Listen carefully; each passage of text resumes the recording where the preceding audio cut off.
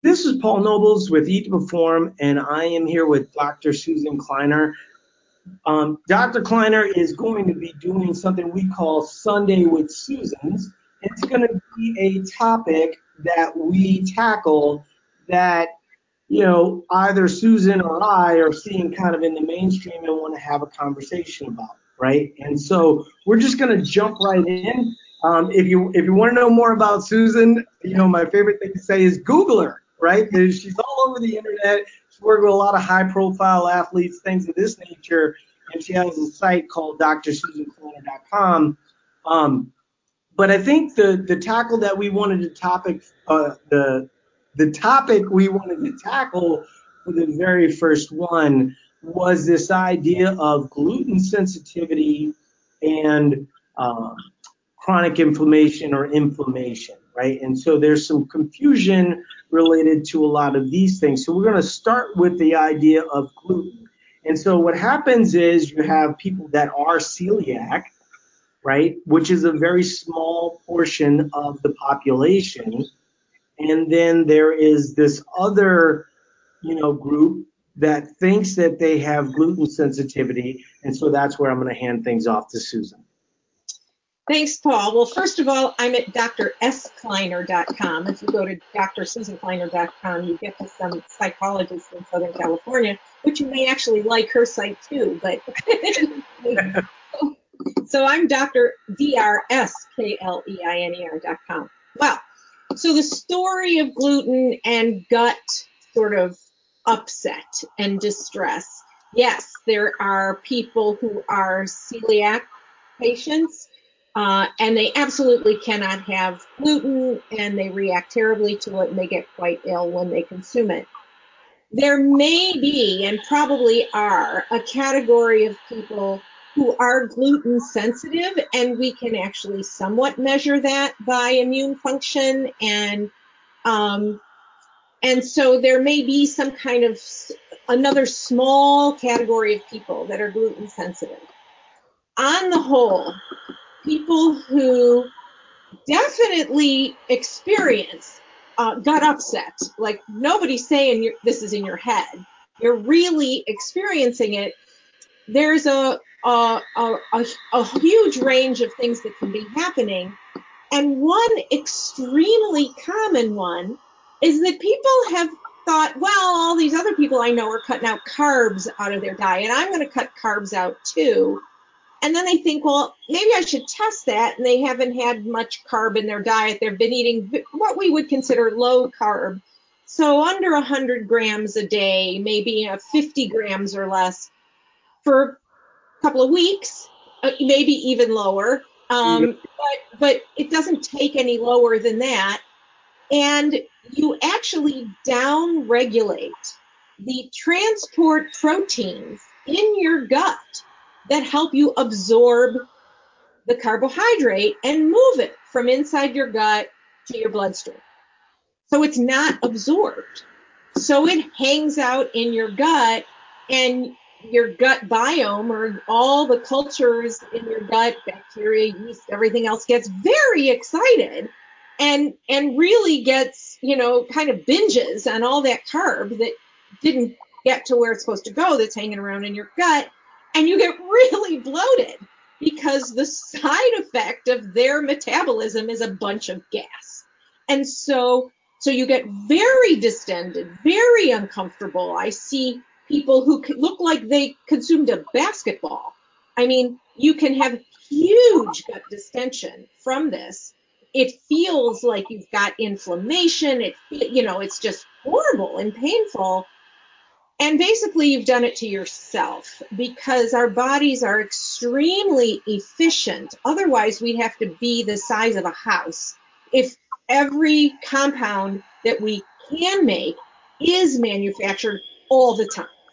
And so when we have compounds that aren't being used, they are down-regulated, and it takes consuming a food where they're needed or required to initiate the manufacture again. And so until that gets initiated again, you have a lot of discomfort. So imagine eating beans, or for some people, lentils are the best example. times 100 because nothing is getting transported. And we have athletes that go through this, all kinds of people that experience this bad upset the minute they reintroduce carbs into their diet. So it isn't something you can't overcome, and it isn't something that has to happen in such an extreme way. It's just that most people who have been restricting carbohydrates dramatically and then give themselves permission to eat them don't just have like a half a cup of rice. They go to town and they say, well, let's see what's going to happen, and then the bugs in your gut also party. And so that is one really common experience that I know I see in clients who come to me. And so the solution to that is don't ever completely eliminate carbs. Or if you do, basically eliminate. And as I said, it can be, you can be eating 50 grams a day. You're basically on what we call a low carb, high fat diet, or you don't have to be ketogenic, but you are low enough that it doesn't require much work on your body's part to absorb those carbs. And sometimes you're not absorbing them, but you're not so distressed because you don't have that many. Well, I wanted to interrupt for just a second because you brought up something that's really important. A couple things that I wanted to really highlight is that you did it to yourself, right? And most people aren't realizing that. The other thing is that, before I became Paul from Eat to Perform and things like this, I was just an uninformed person that didn't know people like Susan Kleiner.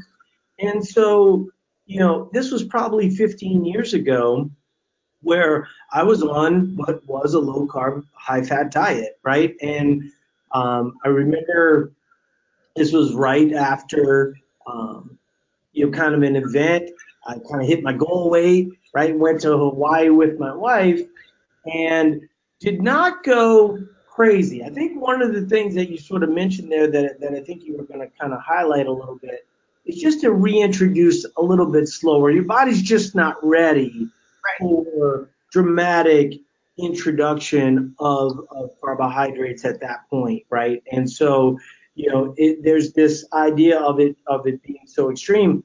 But when I went on this vacation, I was low carb, high fat, and then I just ate kind of regular, right? I didn't do anything super extreme or anything like that. And then I came back and I was up a lot of weight. And what I think would have happened if I was uninformed, what I would have thought is, I was inflamed. Those doggone carbohydrates, they got me. And we really didn't, kind of, you hit on it, but it was really kind of the sciencey version. I think, the way that I would sort of describe what you said is that carbohydrates naturally are going to have a little bit more water, right? And you might need more water to process them, right, within your system. And so at the end of the day, you can effectively deal with it. But if you were in a situation like I was in where, you gained, in this case, like 13 pounds in the course of you can really gain a lot of weight. One, don't overreact, right? It's just your body kind of reacting to something that was just not normal. And even like I said, in my case, I did not feel like I was extreme. I was active, all these different things. But I had also lost like 75 pounds, right? It was not like a small amount of weight. And so if I would have just realized that, hey, if I could introduce it a little bit slower, I might have reacted better to it. There's another part to this that I think is also really important. And one of the things we want to try and do with these is keep them relatively short and consumable for everyone, right? But the other thing that happens is there's this I feel like people are using this in a way to deceive people, to be truthful, right? Where you have inflammation and then you have chronic inflammation. Now, chronic inflammation is the bad kind, right? Where you're over consuming for a very long time and your body is storing fats and doesn't always end up being the good kind, right? And then there's inflammation, right? And so, like, if you work out and your knees deal with a little inflammation so that they heal up and then become stronger, that inflammation is positive. And what happens is there's this misrepresentation of the inflammation that happens when you squat compared to the inflammation that happens when you overconsume food over a long period of time, and it becomes a chronic health issue, right? And so inflammation inherently is not a bad thing. It's your body's natural response to how to deal with it. So I'm going to hand that off to Susan because I'm sure she has some thoughts on that. But I just think that a lot of people look at this gluten issue and kind of, just through misinformation, look at that and say, well, now I'm chronically inflamed or I'm inflamed. And it's like, well, you might be, but you did it to yourself because you have ultimately stopped how your body can process carbohydrates by going to this very restrictive way of eating and just simply moving to a more inclusive way of eating allows your body to process things better. So this is Sundays with Susan, not Sundays with Paul, so I'm going to let Susan talk.